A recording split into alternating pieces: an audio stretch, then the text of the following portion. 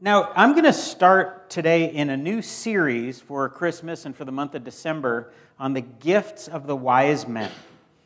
And it's something that I've taught as just a one-off thing a couple of times, but I've really been blown away as I've gone down and drilled a little into the detail of who these guys were, whatever we can figure out about them. The gifts that they gave especially have deep meaning, are very prophetic, and show a whole bunch of faith. So we can learn a ton just from the gifts that they gave. So we're going to talk today about one of the gifts, and then the next couple weeks about different gifts, and then we'll finish off on Christmas Eve with the last one. But I'm excited to see what the Lord will do. Now, can any of you name one of the gifts that the wise men gave? Oh, you guys did good. Gold, frankincense, myrrh, right? So we will unpack what each of those mean, because they have deep significance. And I think you'll be blown away as we study those things. And the other piece of this is not just what did they give and what did it mean, but what do we give? What does it mean for us this Christmas to give something to the Lord in response to those things? Like if they gave incense to the Lord, what is that like in my life? What would I give to Jesus that would be just like that? So that's what we're going to get after. But before we get into the gifts of the wise men or the magi, I want to spend a couple minutes on your gifts. So how many of you 2 weeks ago filled out a gifts survey? Looks like this thing on the screen. Okay, so we're going to take 2 minutes right now. And those of you who have not done one, please just put your name and some basic info on there and a little bit about what you know about your gifts so far. Now, let me say this. I've heard a couple of you say, why? Because that's me, too. So I'm you. So I'm the kid in school that went,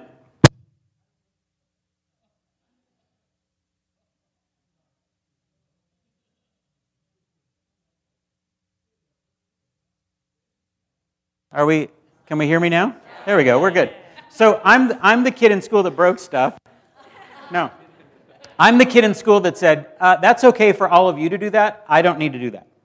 I don't know where I got that, but so here's my encouragement to you.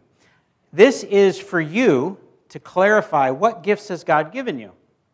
This is for us to know what gifts are there in the body and how can we connect you with each other. And this is also to help us help you take some next steps in your gift. So it's not about I'm going to call you when I have a need for a plumber, okay?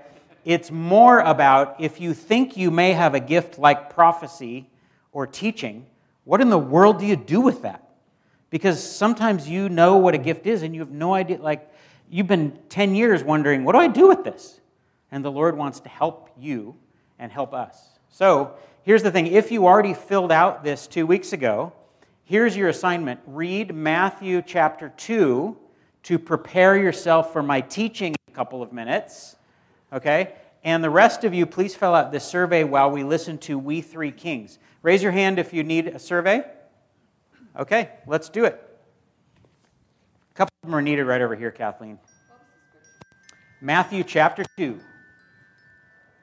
Let's find out how much you know about the wise men. We're going to give you 5 questions. This is Wise Men Trivia. And keep track of your answers. Lila, I'm watching you. Let's see if you can get all these right. So the first one is this. How many wise men were there? Okay, many of you would say 3. Okay, I'm not going to tell you the answer yet. Did they ride camels? Would you say yes or no? Okay, number 3, how old was Jesus when they visited him? Okay, we have multiple answers. Where did they come from? Okay, the east, that's a good safe answer. If you have that one, you got it right. And how many gifts were there that they brought? Oh, hey, look at that. Ed pulled out the sneaky answer. Okay, so let's go through and see how you did. How many wise men were there? We have no idea. Come on. We have no idea. We have We Three Kings songs all over the place, but we don't know how many. We know there were 3 gifts. or were there, right? But we don't know how many wise men. And evidently, when they came into Jerusalem, it created quite a stir for Herod, so it must have been a pretty decent entourage coming into town. Did they ride camels? We have pictures of them doing this, but cameras had not been invented yet. So, if they were wealthy from the east, they would have ridden horses, possibly mules, not camels. Camels would have been for their stuff. The gifts would have been riding on a camel, not the guy. How old was Jesus when they visited him? Somewhere around 1.5 to 2 years old. Unlike our nativity sets. We'll talk more about that. Where did they come from? We don't know. East is the correct answer, but we'll talk more about where they came from in a minute. How many gifts were there? The short, easy answer is 3, but this is interesting. The fourth gift, I would say, is worship, because they came and they worshiped him, and then they gave these other gifts.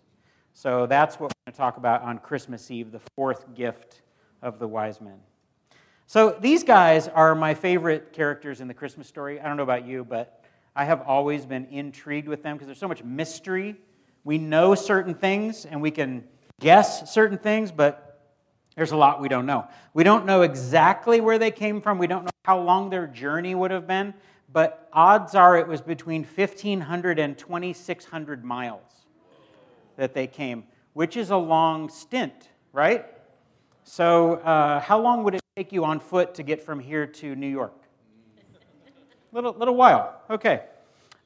We don't know if they knew each other before or if they met on the road. They all had a common goal, but, could it have been like the Fellowship of the Ring, that they just kind of got together and, they were from all these different backgrounds and then they went to do this thing. But I found a couple, I did a little research, and I'll show you a couple of things that I did discover. So let's look at that first picture. So evidently, one of the guys, could have brought something other than gold, maybe if he came now. Okay, let's look at the next one. I love this. So this will take a minute to settle in. Franken what? Okay. And one more. This one is for the ladies in the room. Okay, this is how you know a true wise man.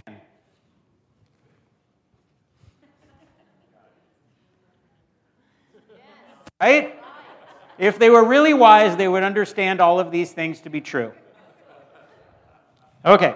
I saw another one that showed if it was wise women, what they would have brought.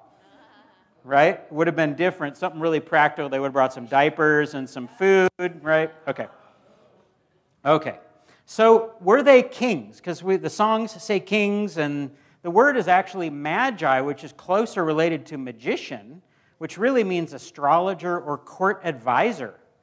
And so they were probably not kings, although one of the traditions is that they were from royal families, but they were not the king. So they actually have names. We don't know. We'll find out in heaven someday if this is true. But Melchior, Caspar, and Balthazar are supposedly their names. So tradition has carried this forward, and we don't know if it's just made up or if we'll actually meet Balthazar and say, he'll be like, yeah, I'm the guy, which will be cool. Now, scholars think that they were one of two types of people. One is that they were Persians and Zoroastrians, and so there's a subculture. The Medes tried to conquer Persia, this group of Medes. They didn't succeed, but the Medes became a priestly class in Persia, and they were monotheistic. They looked to the stars and to the planets for significant things happening on earth. So they believed that the heavens are where God displays his glory and gives hints to what was happening. They actually had a prophecy about a star leading to a king. Zoroastrians in Persia, wow, interesting, right? And in fact, Marco Polo said that he visited the town that the kings or the magi came from. So that's an interesting little tidbit of info over there. Now, if it was not the Persians, the other great guess is Babylon. And so we have Daniel, the prophet, was stuck in Babylon for a while in captivity. And it's interesting that he was in charge of the wise men of Babylon. And that some of his prophecies that he wrote were about the Messiah coming. And he would plant the seed within that culture of, hey, watch, the Messiah is going to come not just for the Jews, but for everybody. And the wise men 700 years later may have been still paying attention to their hero, Daniel, who saved their class from being wiped out. Because the story in Daniel is all of the wise men were going to be killed. And Daniel said, hey, wait a minute, I can interpret the dream. So he saved their little subculture. So if we look in Daniel 2, we notice a couple of things. In verse 4, the astrologers, that's the word, answered the king. That's the magi. And then if you look down in verse 48, the king placed Daniel in a high position and made him ruler over Babylon and in charge of all the wise men. So you have this exact idea of the court appointed. They actually called them kingmakers because their job was to help the king be a better king. And so they understood science and astrology and philosophy and religion. And these were the smart dudes of that day. Okay? And check out this interesting verse, too, I ran across. Numbers 24:17. A star will come out of Jacob, a scepter out of Israel. So there are little hints in the Old Testament of something going on. And if people were paying attention, we'll find out the Israelites were not paying attention. But it's kind of like they were not paying attention, so someone needed to. And so God sent these guys from far away to pay attention to the birth of his son. So let's look at Matthew 2. Some of you have just read it, but some powerful stuff here. We're going to read just a few verses. Matthew 2, starting in verse 1. After Jesus was born in Bethlehem in Judea, during the time of King Herod, Magi from the east came to Jerusalem and asked, "Where is the one born King of the Jews? We saw his star when it rose and have come to worship him." So here's something interesting. They did use GPS. It's the God-provided star that got them to where they needed to go. Now, verse 3, when King Herod heard this, he was disturbed. He was disturbed in a lot of ways.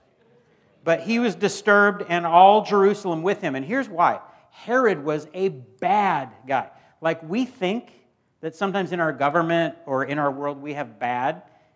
Check this out. Killed at least one wife. Killed his mother. Killed at least 2 sons. So, in fact, one of the Caesars said it's safer to be Herod's pig than in his family. So, he's famous for being bad. And we will find out more about how bad he was. So, verse 4, when he had called together all the people's chief priests and the teachers of the law, he asked them where the Messiah was to be born. He should have known this. That's interesting. So he was half Jewish. He'd been leading in this nation for a while.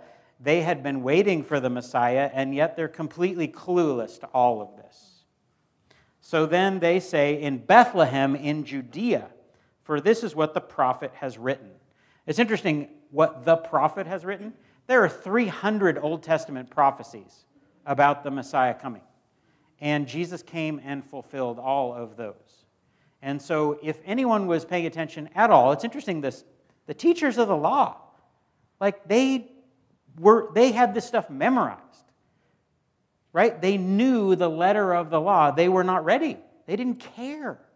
That's just the most fascinating part of this whole story to me, is these guys travel, 2,000 miles maybe to come see the one who's been born, and these guys couldn't travel 6 miles, like a one-day easy walk, to just go, I wonder if this is it. They didn't care. That's crazy. So the wise men left Herod. They found the star again, and it showed them a particular house. Now notice, it's not a stable. It's a house. So they are living in Bethlehem now. And so here's the thing. You know how we have a nativity set? How many of you have a nativity set? So there was a display. I don't know if they're doing it this year, but at St. Paschal, they had over 100 nativity sets from around the world. I hope they do it again, but we'll share it if we find it. So in your nativity set, we have Joseph and Mary and baby Jesus, right? And we had a tradition in our home where someone would always steal baby Jesus. And then we would have to find him. Sometimes we wouldn't find him in time for Christmas. So, but we have the wise men part of the nativity, right? They're not here. So what we really need to do with these guys is we need to put them like on the road. So they're like in your house. They should be still on, right? No, actually they should be, maybe over here. Here you go, Stratton. So they should be over here, and they're on their way. And so I would encourage you, if you have your wise men, put them somewhere far away so that you can remember the search that they were on. Right on? Okay. So on coming to the house, verse 11, they saw the child with his mother Mary. No mention of Joseph. Poor Joseph got left out again. They bowed down and they worshiped him. Then they gave him the gifts of gold, frankincense, and myrrh. Their first gift was worship. And I think for us, this is a great reminder, before we give Jesus our time, our treasure, our talent, we could give him all those things without giving him what's most important, our heart, ourselves. And so you might go into Christmas and go, man, I'm going to give some good gifts. I am going to give so-and-so this thing they've always wanted. I'm going to blow away so-and-so with this surprise attack gift that's going to blow their mind. And I'm going to give this to the church, and man, are they going to be stoked. And the Lord's like, isn't it my birthday? Like, what are you going to give him? And maybe you could say, he already has all of me and all that I have. Awesome. But maybe he doesn't. And that's where we have to start. On our knees before Jesus saying, I worship you because you are worthy. And everything that I have, everything that I am, I owe to you. Amen. That's where Christmas becomes not a national holiday. Not an American thing, not a tradition, not something that we do. But it becomes part of who we are. Because Christmas means Advent. He came. Right? He came to earth, Emmanuel with us. And that changes everything. Amen. So the wise men, this is interesting, they seem to know a whole bunch about Jesus, even though they never met him. So either they were really in tune with prophecy, or the Holy Spirit said, here are the gifts I want you to give, or both. I like to think it was both. I think they were paying attention to, this is a king born to rule. This is a king born to die. This is a king born to be in charge and also to serve. And this is a king that came that is God, not just man. And I think they were paying attention to all of these things, and their gifts really showed that they were tuned in. And look at the first gift we're going to study today, the gift of gold. So, gold, we're going to talk about more, is the gift for a king. Here's the other thing that's interesting about gold. It's money, right? Gold is quick to use, quick to spend. So in this day and age, this was the perfect currency. And the next day, they had to flee for Egypt. God provided what they needed to flee to Egypt and live there, while Herod killed all the little boys in the Bethlehem area under 2 years old. All of them. So there was a heads up that the angel gave Joseph and said, you got to get out of town because Herod is bad news and he's coming for you. And so they left the next day. Pretty wild. So Herod was jealous of the danger in the manger. And he thought a king of the Jews, now think about how paranoid he is. He's thinking that a two is going to take his throne. He's nuts. And so he just had to kill any threat in his family, out of his family, any age. He just had to do away with anything that was coming at him. So that's what happened. And interestingly, the Magi did not return through Jerusalem because Herod said, come back and report to me. In other words, tell me where he is because I want to kill him. So an angel told the Magi, don't go back. They returned by a different route to their home. And that's another sermon, but once you have met Jesus, you are never the same, and you travel by a different route. Right? So they also gave the gift of frankincense, which means pure incense, the gift for a priest. It's used in temple worship and prayer. And then they gave the gift of myrrh, which is a very bizarre choice. It was worth money, but it was an embalming resin. So we have a child born, laid in a manger, who is come to be king, but check out his crown. So this is not your everyday king. So this would have been a very strange gift for anybody unless they knew what he came to do. Unless the Holy Spirit had tipped them off about this child is born to save souls. He's born to sacrifice himself. Man. Isaiah 60, check out these verses. Verses 3 and 6. Nations will come to your light, kings to the brightness of your dawn, bearing gold and incense, and proclaiming the praise of the Lord. There are all kinds of hints and winks in the Old Testament about Jesus coming and the way he came. So let's look at the meaning of that first gift, gold. Gold is mentioned 385 times in Scripture, and mostly good. It's mentioned more than any other metal. It's always associated with kingship or wealth or royalty or influence. Gold is a big deal. And in that day and age, it was the most precious of metals. Now, since they've come up with, hey, we like platinum better. Hey, we like this better. But 2,000 years ago, gold was the thing because you could shape it. And it was beautiful. And it was rare, but you could still find it. And more than any other metal, it was associated with kings. So how many of you have seen King Tut's stuff? Have you ever seen it in person? Anybody? So we got to see it at the Cairo Museum many years ago. Unbelievable exhibit of gold and stuff. And funny story, so we're in a tour bus, we're coming to the Cairo Museum, and you know, he stops a little short in the parking lot of the museum because there's a Volkswagen Bug parked in bus parking. So he pulls in and he kind of looks at us and he looks at the Bug and he pushed it out of the way with his bus and this Bug just popped out of gear and rolled down this embankment into a gully. And then he opened up the door and let us all go to the museum. No, it was like, in Cairo, that's like, no big deal. So, anyway,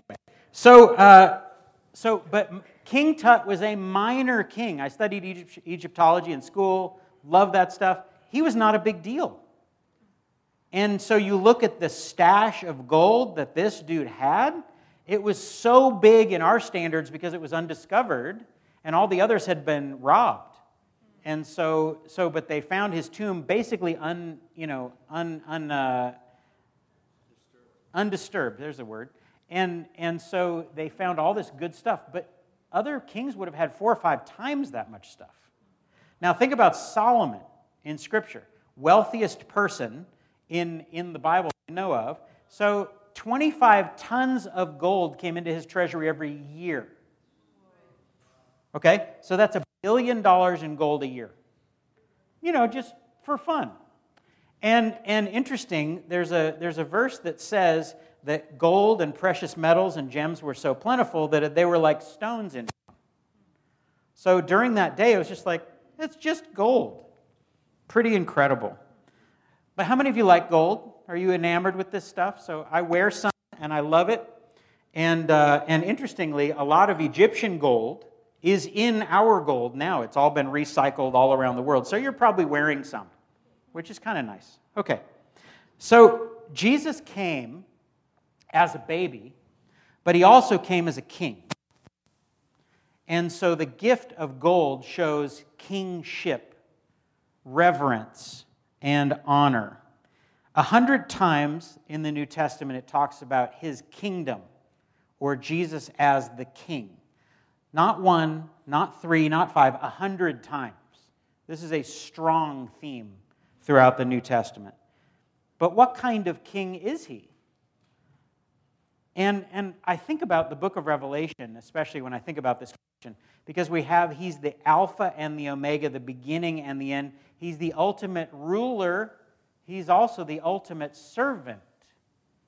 So Jesus, the night before he went to the cross, he showed the full extent of his love to his disciples. And it's interesting, it says in those verses, Jesus, knowing that all authority had been given to him, got down on his knees and washed their feet. He is the king that blows our minds by his power and his rule and his authority and his majesty, and by his willingness to give it all away for us. What king leaves their palace for the peasants? What king gives up their life so can live? That's not how natural human history goes. How many of you studied world history? He's the only one. It's completely in contrast with everybody else. Matthew 20:28, Jesus talking about himself, he said, "The Son of Man did not come to be served, but to serve, and to give his life as a ransom." And John 18, and this is Jesus talking to Pilate, "My kingdom is not of this world."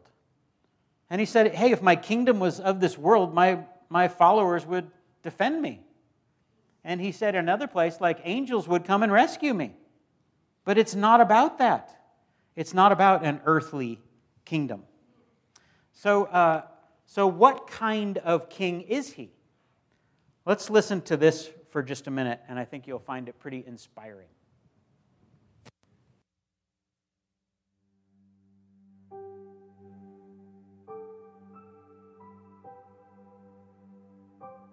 The Bible says, "My king is a king of the Jews.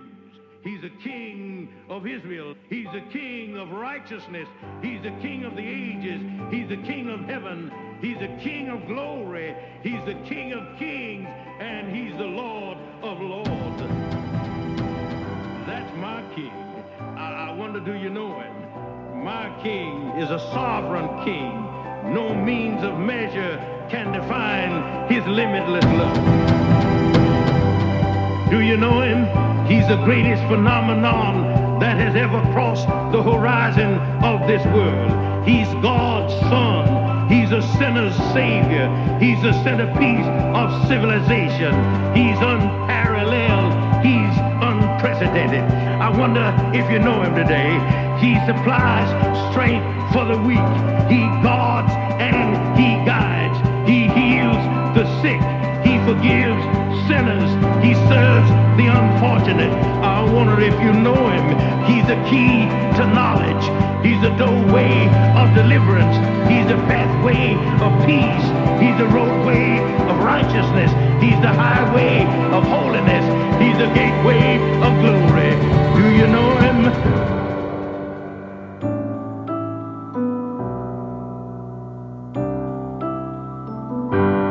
I wish I could describe him to you. He's indescribable. He's incomprehensible. He's invincible. He's irresistible. You can't outlive him, and you can't live without him. The Pharisees couldn't stand him, but they found out they couldn't stop him. Pilate couldn't find any fault in him. Herod couldn't kill him. Death couldn't handle him, and the grave couldn't hold him. Yeah! That's my king.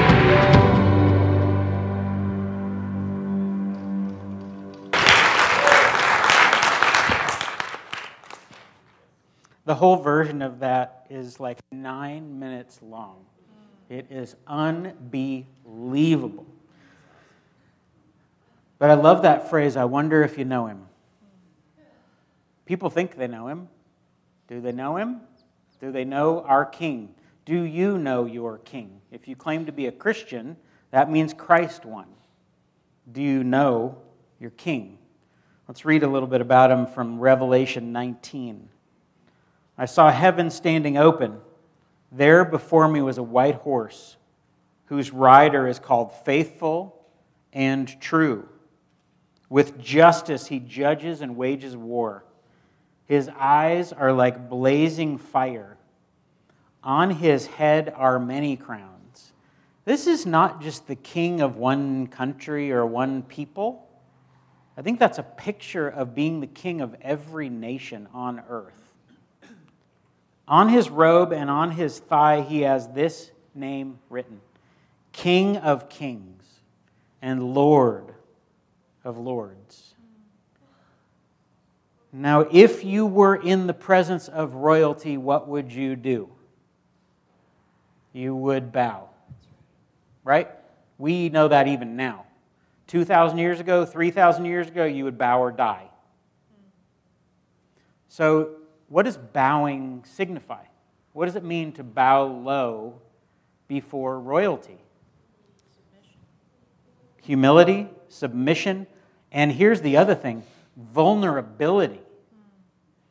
Because if you come in the presence of royalty and you bow low, his guys can chop your head off if they feel like it.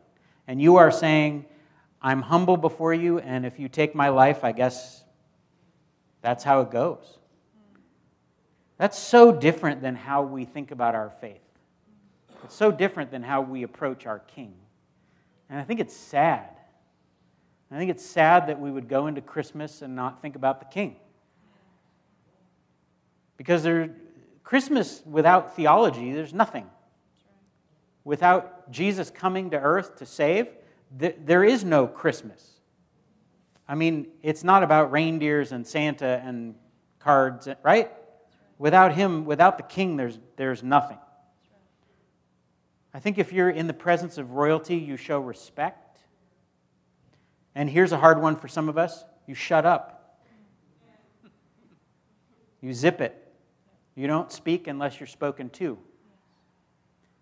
How cool would it be if our prayer lives were more like that? Amen. Lord, speak. I'm not going to until you want me to. Amen. And I think when you come in the presence of royalty, you bring a gift. And maybe you don't have much, but you bring anything that you have. You bring the most precious thing you can think of. If I was going to go meet with the Queen of England, I would probably do a little research. What does she like? Right? What could I bring that I could actually afford that might mean something? Because I don't want to show up empty-handed. But I think a lot of times we show up to the Lord just casual, like, hey, how you doing? Rather than respect, and honor, and love, and submission, and sacrifice. And what gift should I give him this year?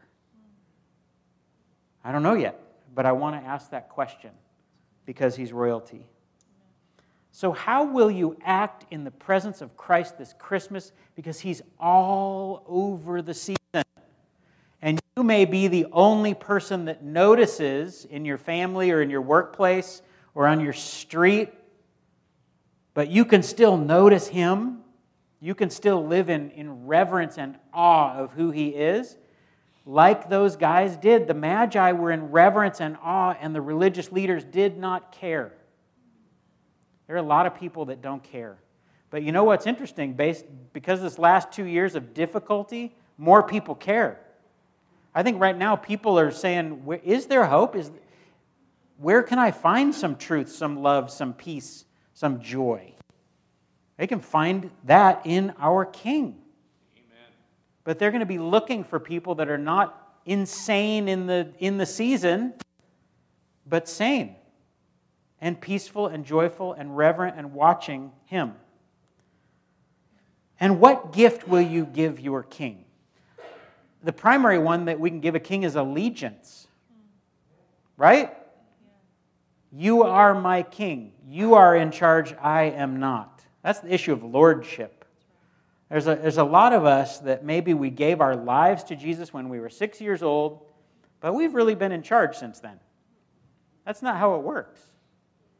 If he's king, I don't get to be in charge. He gets to be in charge. If he's not in charge, then who does it say the king is really?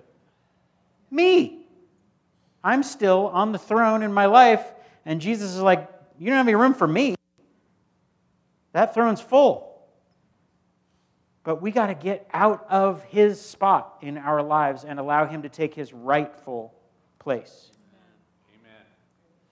Amen. And I'm gonna press in a little bit here. Gold is a symbol of wealth and possessions and money and stuff. So, does he have your stuff? Yes or no? And you might say, he's got 10% of my stuff. He's got 3% of my... But really, if he's the king, and he's in charge and I'm not, all of it's his. Right? That shows my priority. If my priority is me, and I call all the shots, he's not really the king of my stuff. And for Americans, this is a hard one. Right? Because we are the success... our nation is based on success and accomplishment and cash flow and all this jazz. But if it's not given to him like they gave precious gifts 2,000 years ago and just say, this is yours. Do with it what you want. That allows us to really be Christ ones. Sacrificial, yes, and suddenly joyful. Because it's not about all the stuff. God doesn't want your stuff because he needs your stuff. He wants your stuff because he wants you. Amen. But sometimes our stuff keeps us from him. Right? So do you remember the parable, the story of the rich young ruler? And the guy said, I've done everything right. What am I still missing? He knew he was missing something. Right?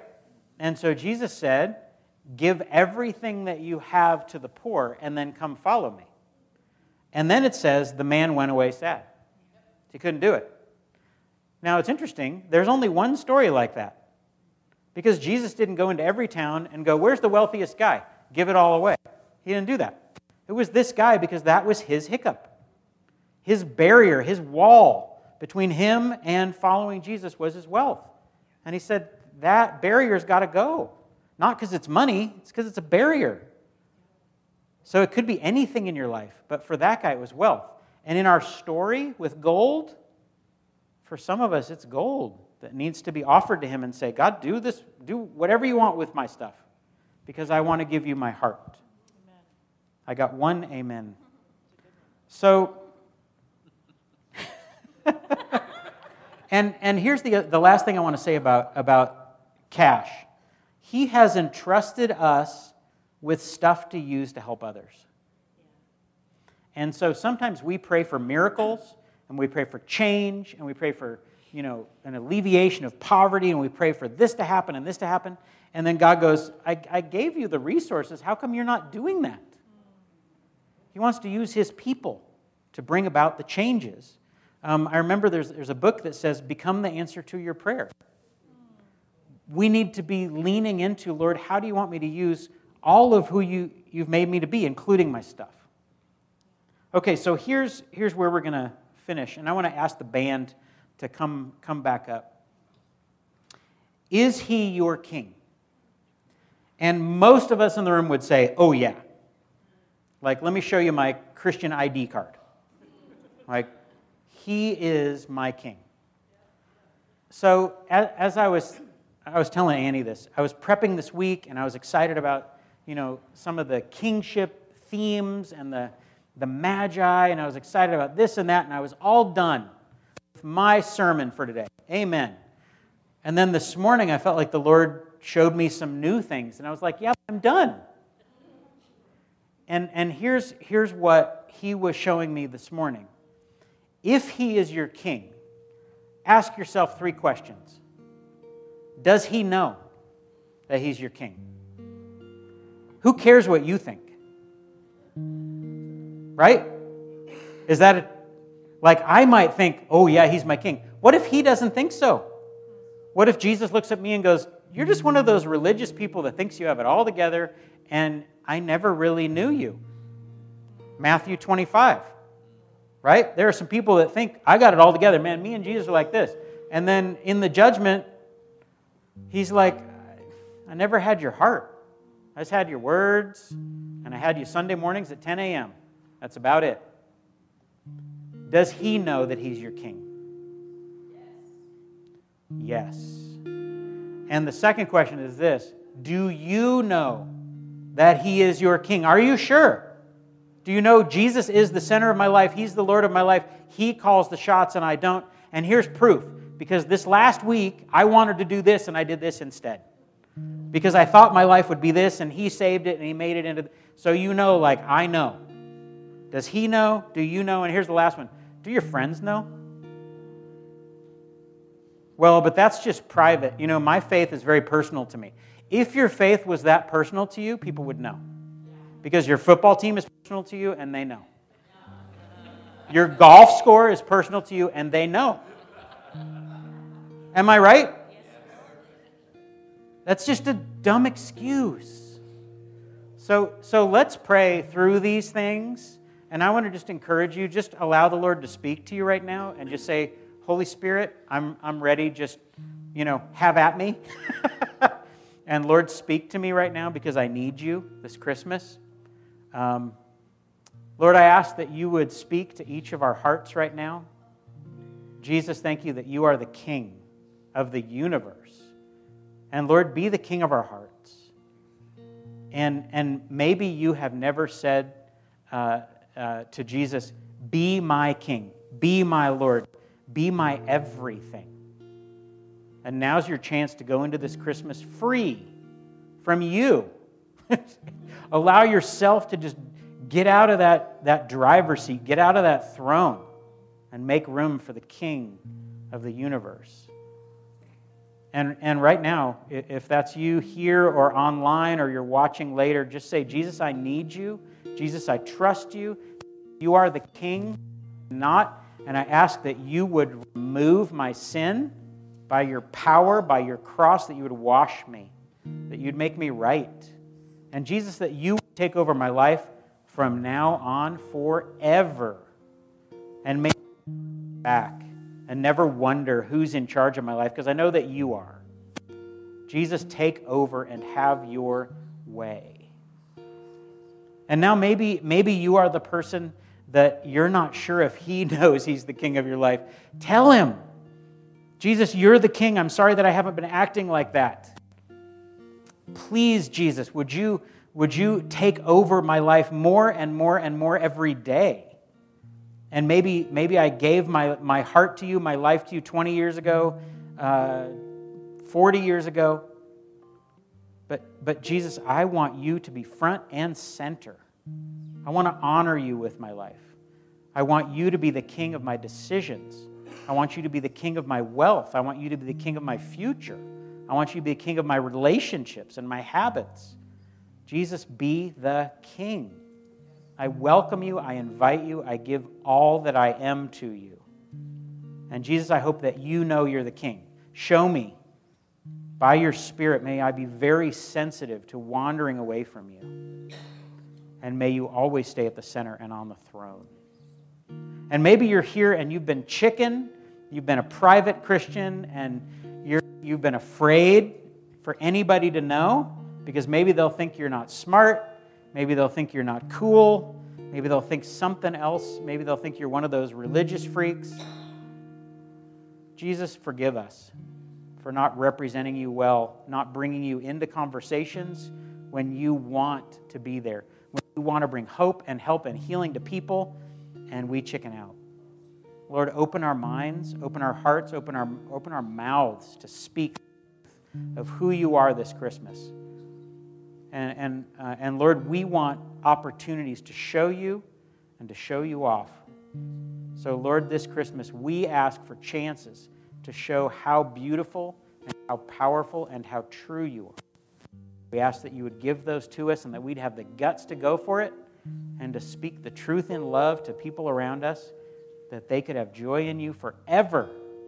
And I ask, Lord, that people would come to know you and we would hang out with them and party with them in heaven forever because of how you've changed our lives today. And we ask these things in Jesus' name and for his sake, and everyone clapped. Amen. Amen.